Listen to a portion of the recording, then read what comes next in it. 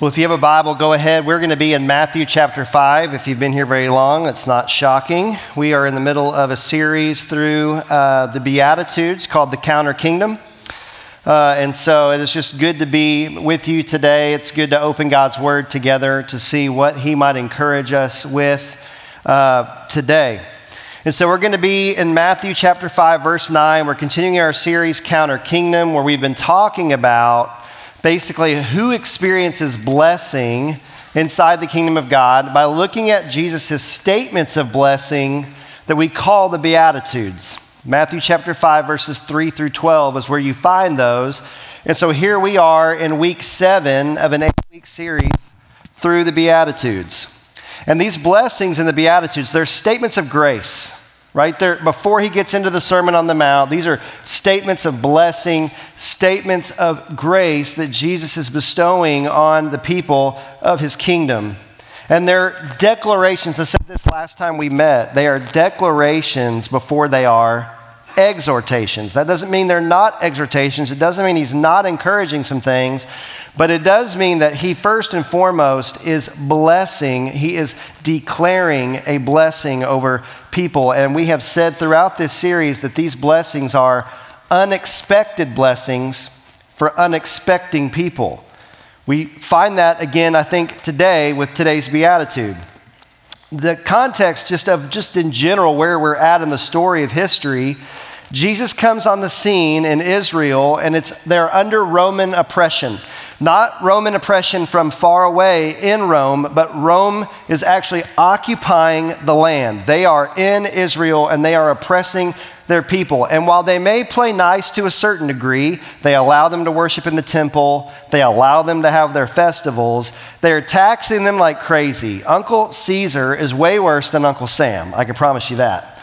And they're squashing all kinds of revolts or anything that even sniffs of a revolt. Just about 167 years prior, though, before Rome occupied the land, there was a Maccabean revolt in the intertestamental period, and that was squashed. Much of Israel's history, they were in conflict with other nations, squashed. This is just the reality for Israel. They were a lot of times in conflict. And now here you have Rome occupying the country, and in Jesus' day, there were a group of Jews called the Zealots, who were a political movement that were ready to take the land back by force. They were ready. They were waiting on the moments that they needed to capitalize on to take the land back. And so Israel continues to wait. Israel is waiting for true independence, even though they're in the land, they're under other foreign rule. And most believe that when Messiah finally came, he would set them free. And this was definitely true of the moment in time that Jesus steps in. And it's also true even of his inner circle. I mean, even one of his disciples was a zealot, Simon the Zealot. You can imagine how some of those campfire discussions might have gone at night between Simon the Zealot and Matthew, the former tax collector. Probably fireworks, for sure. Probably a little bit more tense than some of your journey group conversations.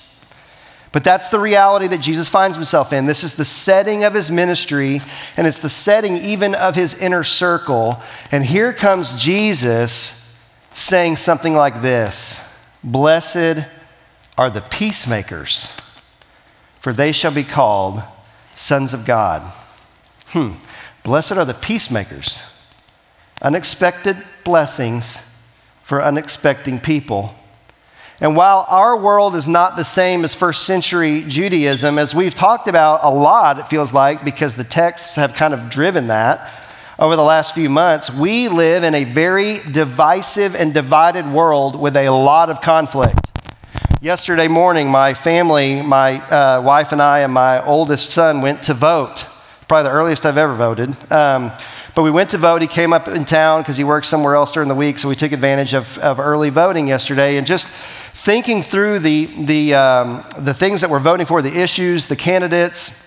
Even this week I had a conversation with somebody, and we were talking about one of the races, and two of the candidates that we were talking about, one of the candidates seemed to, at least on face value, say something kind about the other candidate. And the response of this person to me was like, "What do you think they meant by that?" You know, I'm like, I didn't know. So I'm like, I don't know. Maybe they were just being charitable. To which I received the response, no way. Are you serious? Charitable? In politics?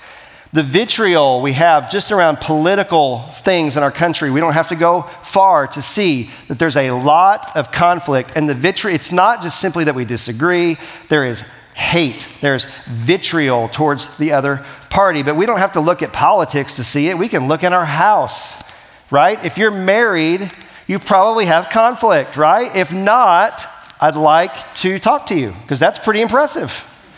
You've got two sinners living under the same roof. The reality is there's going to be some conflict. And not only marriage conflict is reality, but if you have kids, conflict, right? I mean, all you have to have is one kid to have conflict. If you got two kids, you got a lot of conflict. If you're anything like my house.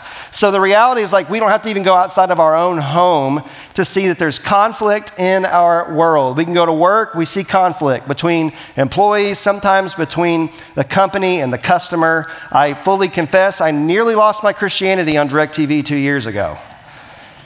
The reality is when you have a business, a lot of times there's conflict. When you're in school, there's conflict, maybe within the school, right? Like bullying or just certain types of passive-aggressive things that happen in school, but there's conflict within schools. I mean, I remember when I was in high school, we played our rival in football. There was eggs thrown at people, and one year there ended up being a dead animal hung from a bridge.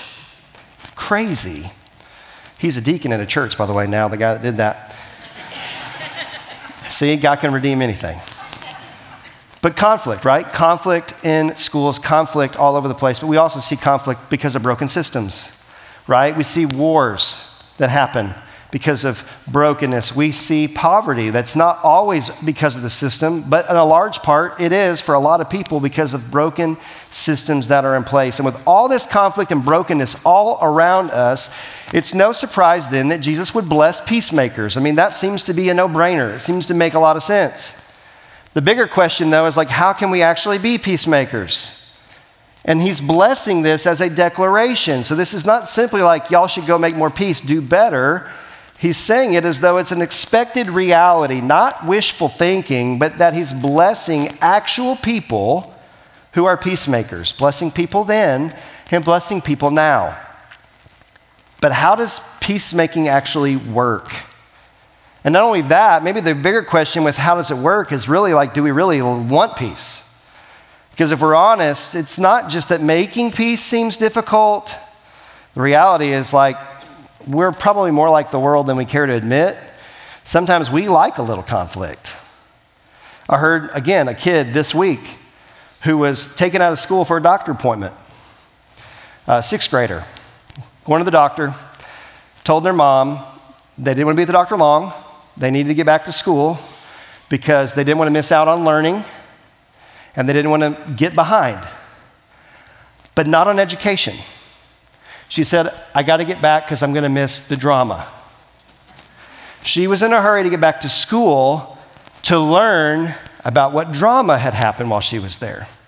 She didn't want to get behind on the drama. And some of you laugh, you're like, that's crazy. Some of y'all watch The Bachelor, so you know that's the case.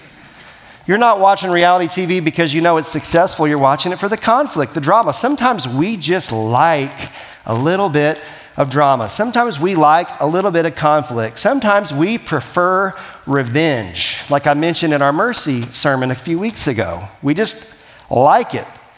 Peacemaking sounds hard.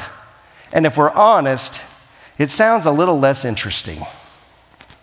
Yet Paul in Romans chapter 12 says this, if possible, so far as it depends on you, live peaceably with all.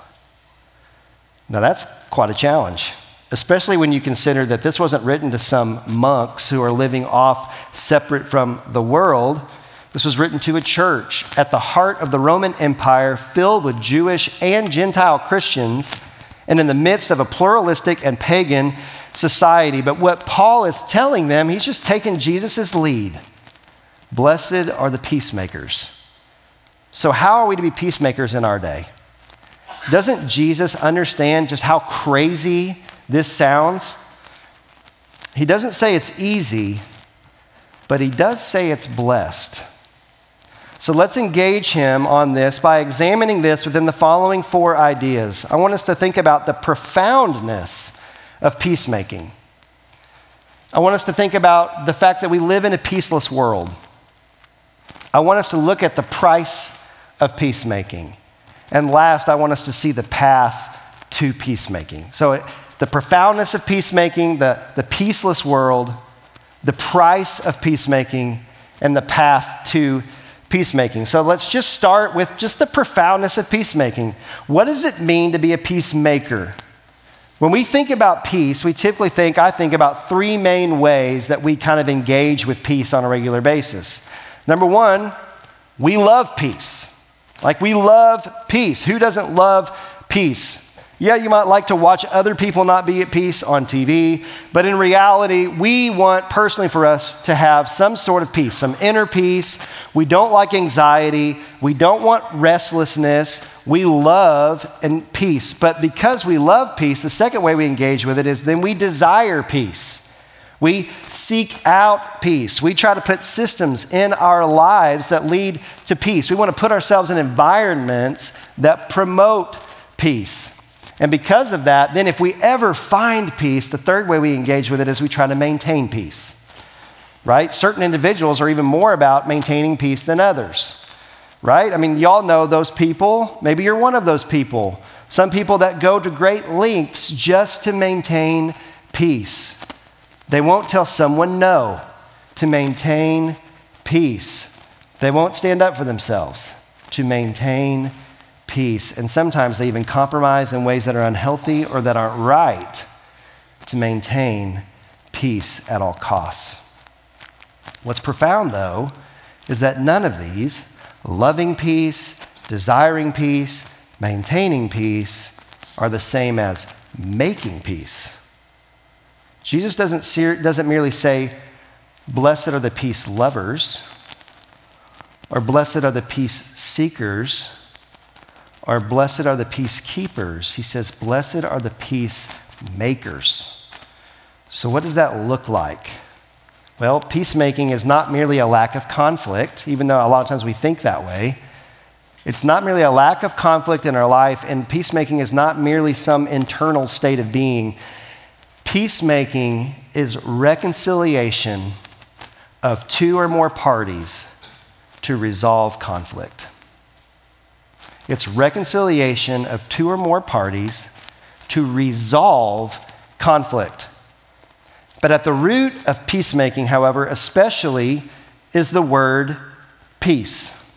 And especially for the Jews in their time, the word peace would definitely resonate with them, that it's related to a Hebrew word that they used often and still do today. The word is shalom. Shalom takes some nuance for us. It's not something that we say in our culture, so we have to do a little bit of work. It's often translated in the Old Testament as peace, but its meaning is a bit more complex. It definitely includes peace, but it also carries more of the idea of wholeness or completeness or harmony. And so what is so intriguing here is that God is the original maker and sustainer of shalom. God is the maker of peace. God is the maker of harmony. Within the Godhead, you have the Trinity. This is one of the things that separates Christianity from all other religions and faith-based systems, and that's the fact that we believe in one God and 3 people, the Father, Son, and Holy Spirit. And the Trinity is by nature at shalom. There is harmony, there is peace, there is mutual honor and completeness within the Godhead, within the Trinity. Well, why does that matter? Am I just trying to teach you some theology this morning? It matters immensely. Because this means that the Trinity that created the world, that the fabric of creation initially was shalom. The Trinitarian God did not make a world with strife, with conflict, and with tension. It was an overflow of the harmony and shalom within the Godhead that they made the world. The world in which we live was created in shalom. Therefore, shalom was the state of being before creation, and the essence of the reality in the world at creation. Shalom was something God did himself in the beginning because it's who he is. Michael Reeves, in his amazing book, Delighting in the Trinity, I would highly recommend you read it. It might sound like it's really high level, but I feel like it's actually pretty accessible. Delighting in the Trinity, this is what Michael Reeves says in the book. It is from the heavenly harmony of the Father, Son, and Spirit that this universal frame of the cosmos and all created harmony comes. To hear a tuneful harmony can be one of the most intoxicatingly beautiful experiences. I'm gonna stop. Yesterday we were driving down the car. I don't know what it is. I'm weird about seasons and certain music. And like on a cold or cool, rainy fall day, I just love listening to some classical music. And I've been working on the sermon, so it just resonated with me. So I played this song I just love. It's called In the Nature of Daylight by Max Richter. And there's something intoxicating about just a good harmony, just a good tune. And this is what he's saying. And so he says, and no wonder, as in heaven on earth, the Father, Son, and Spirit have always been in delicious harmony. That's odd, but it's his word. They've always been in delicious harmony, and thus they create a world where harmonies, distinct beings, persons, or notes working in unity are good, mirroring the very being of the triune God. As humanity are image bearers of this harmonious God, we were made for shalom, for harmony, for peace, peace with God and peace with one another. And Jesus is declaring blessing to image bearers who act like their Father, who act like their Creator by making peace with others. And because God is the maker of shalom, this is actually quite profound. But Jesus says that we can step into shalom making. We can join in this aspect of divinity. You see, counter-kingdom people are not simply people who love peace. Counter-kingdom people are not simply people who desire peace. Counter-kingdom people are not simply people who maintain peace. Counter-kingdom people are people who make peace. And as we make shalom in our world, we resemble our Father who makes shalom. Blessed are the peacemakers, for they shall be called sons of God. What a blessing. Are you ready to do this? You want me to just stop preaching? I mean, the reality is you probably do want to do it, but we know that's not the world we live in. It doesn't feel like a lot of peace and harmony out there. Instead, we see a lot of conflict, we see a lot of strife, we see a lot of irreconcilable differences. Because in our world, peace is desired, but it's rarely realized. Peace is loved, but rarely is it actually maintained if we can get it. The world is not at shalom. We live in a peaceless world. And I don't have to tell you that. You know that. So the question is, what's the issue? Where's the breakdown? What are the sources of peacelessness in our world? And I think first, we lack peace in our world because we try to use what I'm calling counterfeit resolutions for peace. For example, we see kind of this ancient philosophy of Stoicism that's been around a long time. We try to find internal peace by steeling ourselves against external conflict or external suffering. We attempt to be unbothered on the inside by what's going on the outside. And it's been around for a long time, Stoicism has, but it always kind of goes through Renaissance here and there. And there's a modern day, maybe Stoic that you might have heard of. When they were in conflict, this is how they attempted to find peace. Don't let them in. Don't let them see. Be the good girl you always have to be. Conceal. Don't feel. Don't let them know. But now they know. Let it go. Of course, y'all know that. Some of y'all might have kids dressed as that later. Turn away, slam the door. I don't care what they're going to say. Let the storm rage on. The cold never bothered me. Anyway, Elsa, the Stoic. Now, we all know this was an attempt for her to steel herself against the pain and the conflict. But she clearly did care. She clearly was struggling. You see, not only does Stoicism not typically work in the sense that it needs to, but to be truly unaffected by conflict and pain would make us calloused and emotionless. If you did somehow get any kind of peace from that, you would at least be getting peace at the expense of being less human.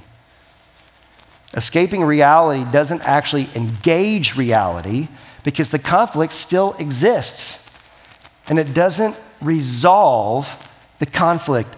There isn't reconciliation. It doesn't usher in peace. It's a counterfeit resolution.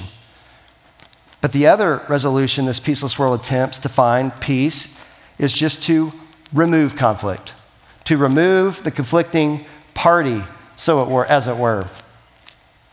And here's the problem with that. Like this, when we seek external peace by removing the threat of peace, it ends up making us possibly authoritarian, right? I mean, there are certain scenarios, I feel like I need to throw this caveat out. There are certain scenarios in your life where if you're in danger, you do need to remove yourself from that conflict. But in a lot of ways, what we typically do is we exert our power over someone else that's causing us conflict. And instead of reconciling, we just want to end the opponent. We want to end the conflict with power. And this is more or less not actually ushering in peace. It's just a trade of threats. They were the threat, now you're the threat. That's the only change. You eliminate the threat to your peace by becoming a threat to their peace yourself. It actually perpetuates a lack of peace. It's not a resolution. These approaches fall short because they don't address the source of peacelessness. They're counterfeit resolutions. Because the issue is not simply a wrong approach to resolving conflict. The root of our peaceless world is our rebellion against the shalom-making God. Thinking back to the creation at Trinity, when in shalom themselves, the Father, Son, Holy Spirit makes a world at shalom, but we turned away from the shalom-making God to seek our own shalom, our own peace, our own wholeness apart from God. We worshiped other gods, and here's the deal. Not only do we have counterfeit resolutions, we worship counterfeit gods. And that's the source of our peacelessness. And for a lot of us, it's like you're not propping up an idol in your house, but what you are doing and what I do struggle with myself to do is to worship other things, to elevate sometimes even good things to the ultimate things, ourselves. We worship ourselves. I determine what's true. I say what's right. I do what I want. No one tells me what to do. Maybe for you, it's money and the comfort and the security that you feel from it. It's fine to have money, right? It's a blessing to have money. But when it becomes the ultimate thing that you sacrifice things for, you now have broken shalom with your maker. Just pursue shalom with that. We could go on and on. Sex, intimacy. We can worship that. Power. We can worship that. Relationships. It doesn't have to be marriage relationships. It can be your children's relationships. It can be other friendships that we elevate too high and we sacrifice things around us for it. And for some of us, it's just religion, right? You've decided that what you want to worship is not actually Jesus, but some sort of system in which you feel like you can put him in your debt by being a good person. No matter where you are, we all struggle with counterfeit gods, and we make sacrifices to these gods and hope that they will bring salvation of some kind to us, yet they never deliver. Instead of setting us free, they put us in deeper shackles and bondage. Every area of our lives where we lack peace and the root of our anxieties is not due to some subpar internal spirituality that you just need to master better.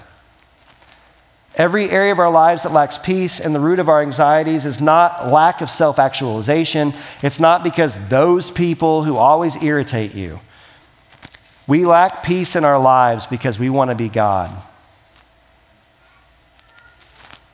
We do. and our hearts rebel against the shalom with God for which we were made. We don't need counterfeit resolutions. We don't need counterfeit gods. We need counter-kingdom power to make peace in our lives. But how do we get counter-kingdom power to make peace? Well, I can tell you one thing. It comes with a price. It comes with a price. Because before we can make peace with others in our world, we have to address the root of our problem. We need peace with God. But how can anyone be at peace with God? He made us in shalom. We've broken, we've turned away from that. How can we make peace with God? Well, Romans 5, chapter 5, verse 1 says it like this. Therefore, since we've been justified by faith, we have peace with God through our Lord Jesus Christ. How do we have peace with God? We're justified by faith. What does that mean? We are made right with God through faith. And if you're like, well, what does that exactly mean? Well, let's look at the context of Romans. Right before this, Romans chapter 1 through 4, Paul is building out this idea that both Jew and Gentile are in the same boat. As some people say, that the ground is level at the foot of the cross. Like we're all on the same playing field. We all have fallen short of the glory of God. Whether you grew up a Jew and you had the promises of the old covenant or you're a Gentile, it doesn't matter at this point. We're all level. And he says this at the end of chapter 4. He says, and I've put in what he was referring to before that just to make it clear. It will be counted as righteousness to those who what? Believe in him who raised from the dead, Jesus our Lord, who was delivered up for our trespasses and raised for our justification. This is what we believe to be justified by faith before God. There's no works that you can do. There's no rolling up your sleeves and pulling up your bootstraps, doing a little bit better, being a little bit better peacemaker is not going to make it happen. No, we have to do it only by faith in the one who took our place, who was delivered up for our trespasses and raised for our justification. And when we have faith in him, we've been justified by faith and we have peace with God. You see, we have turned our backs on God and we reap the lack of peace that brings, but God initiates peace making with us in Jesus Christ. God is about making and restoring shalom with his wayward creation, and he does it through Jesus. But he does more than that, because those that God makes peace with, he makes into a people. Regardless of your background, regardless of where you have fallen short, regardless of your pedigree, regardless of what your nationality or your race is, he takes us and makes us into a people. Like the church in Rome, the church in Ephesus was made up of Jews and Gentiles. Jews, the people of the promise, the bloodline of Messiah. They were separate from the Gentiles in the old covenant. But they weren't just separate. They didn't like the Gentiles. They were hostile towards one another. The Gentiles were as well with the Jews. But notice what happens in Ephesians when Jews and Gentiles make peace with God. Look at verse 11 in chapter 2. Therefore, remember that at one time you Gentiles in the flesh, called the uncircumcision by what is called the circumcision, which is made by hands.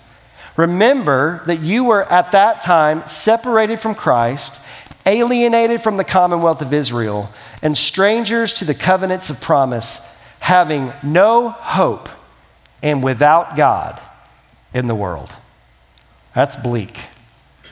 No hope and without God in the world. And as far as I know, and I don't know you all, but I don't believe anybody in here, and if you are, I'd love to meet you afterwards, are Jewish by race. That means every one of us in here is a Gentile. Every one of us at this time would have been born with no hope. But notice what he says in verse 13. But now, in Christ Jesus, who once were far off have been brought near. And how have we been brought near? By the blood of Christ. Do you see the price of peacemaking? The blood of Jesus, God in the flesh, dying on a brutal Roman cross was what it took to bring us near. And then notice what Paul says about what Jesus accomplishes when he makes peace between God and those who trust in him by faith. Starting in verse 14. For he himself is our peace, who has made us both one and has broken down in his flesh the dividing wall of hostility by abolishing the law of commandments expressed in ordinances, that he might create in himself one new man in place of the two, so making peace, and might reconcile us both to God in one body through the cross, thereby killing the hostility. And he came and preached peace to you who were far off and peace to those who were near. Notice, the Jew and Gentile both needed peace preached to them. He preached it to both those who were far off and those who were near. And then he finishes verse 18, for through him we both have access in one Spirit to the Father. Notice the repetition of the word one throughout that passage. Right?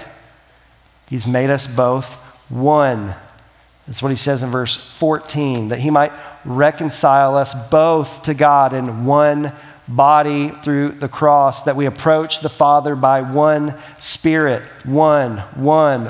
People who have made peace with God through Jesus Christ are one people who have access to the Father through one Spirit. And Jesus reconciles the two that were divided by hostility. Not like, we didn't really know each other well, kind of feeling things out. Hostility. And he makes them one.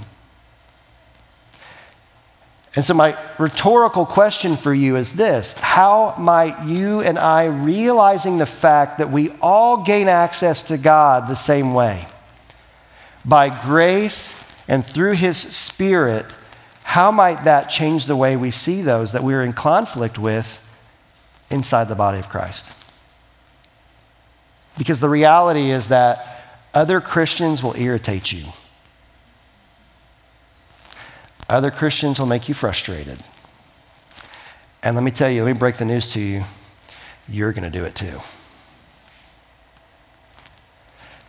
How do we make peace? We remember the fact that we made peace with God because God initiates with us. And this peace has ramifications. When we have peace with God, it's kind of like I said a few weeks ago in the merciful sermon. Mercy has a flow downward and out, and so does peace with God. We get this right, it's going to naturally affect these things. But what about people outside the church? How might remembering our peace with God being purchased for us instead of purchased by our awesomeness change the way that we engage a world that's in conflict with us, that doesn't understand our beliefs, that thinks we're crazy, that thinks that we're impeding progress? How in the world can we relate to them? Well, imagine the way that we would relate to them if we were to remember that God initiates peace with us. You see, peace with God makes people of God for the purposes of God in the world. But it begins with peace with God. And guess who initiates the peace with God? It ain't you. It's not me. God initiates the peace. And in so doing, we are at peace to be peacemakers with others, both brothers and sisters in our family of God and also the world outside of us. The gospel is a constant reminder that we who were far off and brought near have peace with God only through Jesus. And the root of this lack of peace that we feel, the root of the lack of peace in this peaceless world is lacking peace with the maker of this world. But Jesus preached peace. He proclaimed the gospel of his kingdom, and we have peace with God through faith in him. But it comes at a price. It cost him his life. Jesus reconciled us to God through the cross. So we should expect that making peace in our world is going to be costly for us too. When we attempt to make peace between people in our world, it's not going to be easy. It's going to be difficult. Because while people in the kingdom of this world desire peace, they don't want to pay the price of peace. Because the cost of peace is humility, it's dying to self, it's forgiving others, it's absorbing the offense. But this is the life of the disciple of Jesus. He says as much. In Luke chapter 9, here's what Jesus says. And he said to all, if anyone would come after me, let him deny himself and take up his cross and follow me. I'm sorry, I missed that. Take up his cross daily and follow me. For whoever would save his life will lose it, but whoever loses his life for my sake will save it. You see, I think a lot of times we take up our cross when we profess faith in Christ, like I've died with Christ, now I've been raised to eternal life, and we pack up our cross and we put it away, and Jesus says, no, you take that mug out daily. Take up your cross daily. Darrell Johnson says it like this: somewhere along the way in the Christian life, we have to come to terms with the fact that the cross is not only the source of our new life in Christ, but is the pattern of our new life in Christ. There's a price for peacemaking. Peacemakers take up their cross. And we know this is true. If anybody in here has ever made peace, you know that it's true. We know that to make peace in the world in which we live, like really make peace, not experience it, make it, means we often have to actually forgive. Like to reconcile with someone often means we have to absorb the debt. They can't fix what they've done to us typically. They can't fully make it right. We have to absorb it. And when we try to do this apart from the power of the gospel, this can result in bitterness. Because it's hard to actually forgive. Like we might say we do, but it's hard to actually do it. And then when we try to do it apart from the gospel, I think what happens is we hold on to the pain and it eats us alive. The offense is actually unreconciled. And this is at best more peacekeeping than actually it is peacemaking, because all it takes, and I think most of us can resonate with this, we say we've forgiven somebody, but all it takes is another offense by that person, and you're not only dealing at that point with the new offense, you lump in everything from the past in with it. And now the deficit that they've built is deeper than before, and this is crushing to relationships. Only in the power of the gospel can the price of peacemaking be paid with joy and hope. Not because we enjoy it, but because we're following in the footsteps of Jesus, the peacemaker, as we take up our cross. And Hebrews says that when he took up his cross, he did it for the joy set before him. Not that he enjoyed the cross, but that what the cross was accomplishing brought him joy. Peacemakers preach peace and reconciliation by modeling the sacrificial love that we've received that has made peace with God. So how do we go about more peacemaking in our lives? See, this beatitude is a declaration first. Blessed are the peacemakers. But it is also, I do believe, an exhortation from Jesus to continue down the path of peacemaking. Not to give in to the pull and the tug that is natural in this world that would rather us become a stoic or to become an authoritarian threat, removing all of the conflict around us. We are not mob bosses of our Christian mafia family, right? We're not sitting there like, dig it out, right? That's not what we do. That's not who we are. We continue down the path to peacemaking, but how? Well, first, as I already mentioned, I think the first thing we do is we look at the example that was set for us in Jesus. But I also believe it will help us to take a look back as we close here at the Beatitudes that we've had up to this point. You see, when we hear the Beatitudes, I think we tend to think about them like the Enneagram, right? And that's kind of how I thought before. I don't know if you don't know the Enneagram, look it up. You can spend literally the rest of your day and probably all week looking at it. But for those of you that know the Enneagram, I think a lot of times we look at that and we're like, oh yeah, I'm a meek with a wing, hunger and thirst. That's just kind of, I struggle with the whole poor in spirit thing, but I'm really good at, and so I think what happens is, I think that's kind of how I viewed the Beatitudes, but they're like separate blessings for different people. But I think the reality is what I think the Lord has shown me in this series is that I believe Jesus isn't necessarily describing different kinds of kingdom people, but he's saying people in his kingdom over their life of sanctification, over their life as he makes them more like Jesus, they will resemble these qualities. These are blessings of what Jesus is observing in his people, but also what he's forming in his people. Why do I believe this? Well, two reasons. First, if you haven't already noticed, I think the Beatitudes build on each other. Blessed are the poor in spirit. Blessed are those who are spiritually broken and realize that they're bankrupt, that they have nothing that God's going to be wowed at from their spiritual gifts. And yet God says, when you realize your need for me, yours is the kingdom of heaven. But we said, when that happens, we shouldn't be nonchalant about the brokenness in our world. We're not yeah, I'm poor, it's pretty great. Instead, we mourn it. We mourn the brokenness in our hearts. We mourn the brokenness that we see in the world. And God says when we do that, we're comforted.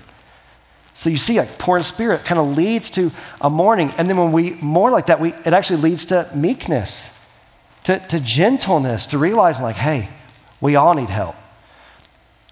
And in that aspect, then what happens is we see the brokenness in our world and we think, man, I'm hungry and I'm thirsty for God to just come and fix this mess.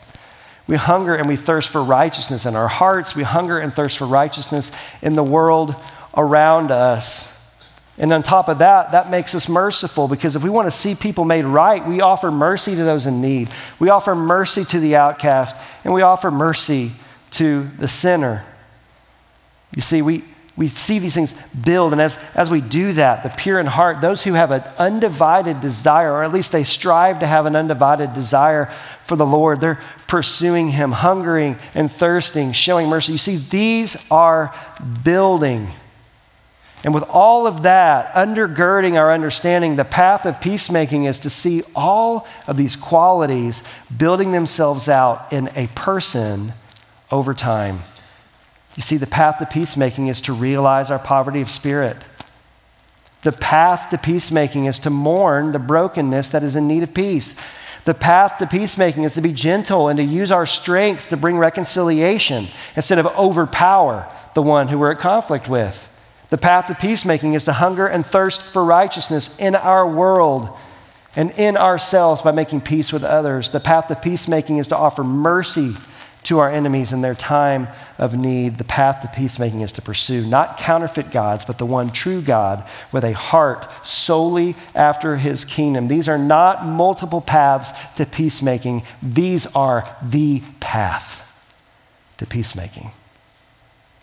But not only do the Beatitudes point to one type of person who's growing in these ways, the second reason I think the Beatitudes are really talking about one person is because they're pointing to the one giving the Beatitudes. You see, Jesus is the hero. And I said that a few weeks ago, and I'm saying it again. He is the hero of the Beatitudes. He is the one who has actually all of these qualities. He's not spiritually bankrupt, but he lowers himself. Philippians 2 says that he did not consider some equality with God something to be held on to, but instead he took the form of a servant. He mourned the brokenness, and it provoked him to action. He said he's gentle and lowly in heart. When we approach him with a poor spirit, he was so hungry and thirsty for righteousness in our world, he brought the kingdom of heaven from heaven to earth. He was merciful, engaging with the outcast and the sinner. And his purity of heart, the only pure heart to truly ever live, he gives us his purity. He unites us with him in faith and then calls us to follow him with a pure heart. And he made peace with God for us through the blood shed on the cross. Jesus is the hero. Jesus is not a way to make peace. He is the way to peacemaking. He is the path to peacemaking and to making peace with God and peace with one another. And when we step into his counter kingdom by faith, we are transformed, brothers and sisters, into his image, the image of every beatitude, for the glory of his name and for the blessing of life now and forever. We are not just citizens either in his kingdom. We are children of God. Children of God, heirs according to the promise given to us in the gospel. Blessed are the peacemakers, for they shall be called sons of God. Amen. So as we close today,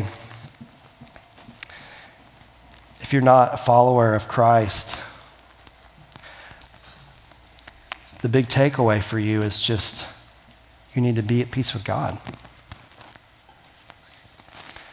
And if I wasn't abundantly clear before, the way that happens is only through faith. Faith in Christ and what he did on your behalf, taking on human flesh, and instead of turning his back on God, maintained shalom with God the whole time so that he could be our substitute, making peace by the blood shed on the cross. That is for everyone. And if you're in the room today or if you're watching online and that's not your story, that you are still not at peace with God, you can be. You can be. By faith. It can happen now, today. Not like, oh, okay, I'm gonna do better this week. No, you're missing the point. It can happen right now by faith in Jesus Christ, and he can change you from the inside out. And if you're here today as a follower of Jesus, the takeaway I have for you is just to rest in the fact that you have peace with God. That's a declaration over your life. And all the areas in your heart where you don't see peace, would you pursue him? Lord, am I looking for peace elsewhere? Am I trying to tether my heart back to things of this world?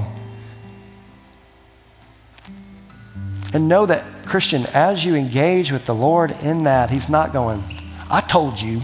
I mean, I feel like for a lot of my life, that's how I felt like the Lord responded to me. When I came to him, like, Lord, I repent, I've messed up.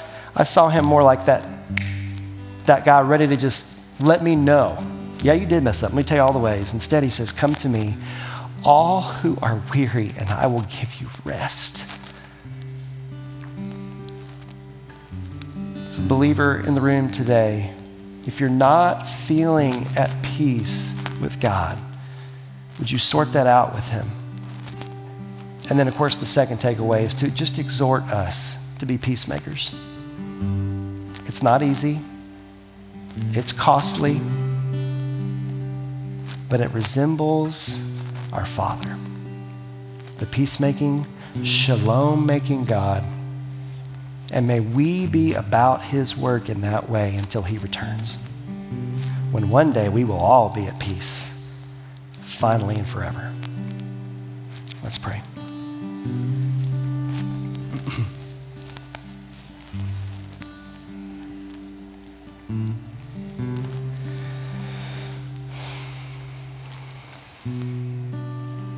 Our Father, we come into your presence today. We've sang songs to you. We've invited you into this room. Not that you need our invitation, but rather it's a way of us submitting ourselves to you. And so we ask now, through the preaching of your word, through the singing of those songs, that you would stir in us a deeper peace. I thank you, Father, that you don't have to continually make peace with us. Once we are in Christ, it is fully and finally settled. But I pray, Spirit, that you would reveal to us the areas in which we are still trying to cling on to other things that's robbing us of peace with you. It's robbing us of at least the experience of it. We want to experience the reality of our peace with you so that it can flow out to having peace with others. Father, forgive us when we cling to bitterness, when we refuse to forgive, when we stir up conflict instead of resolve it.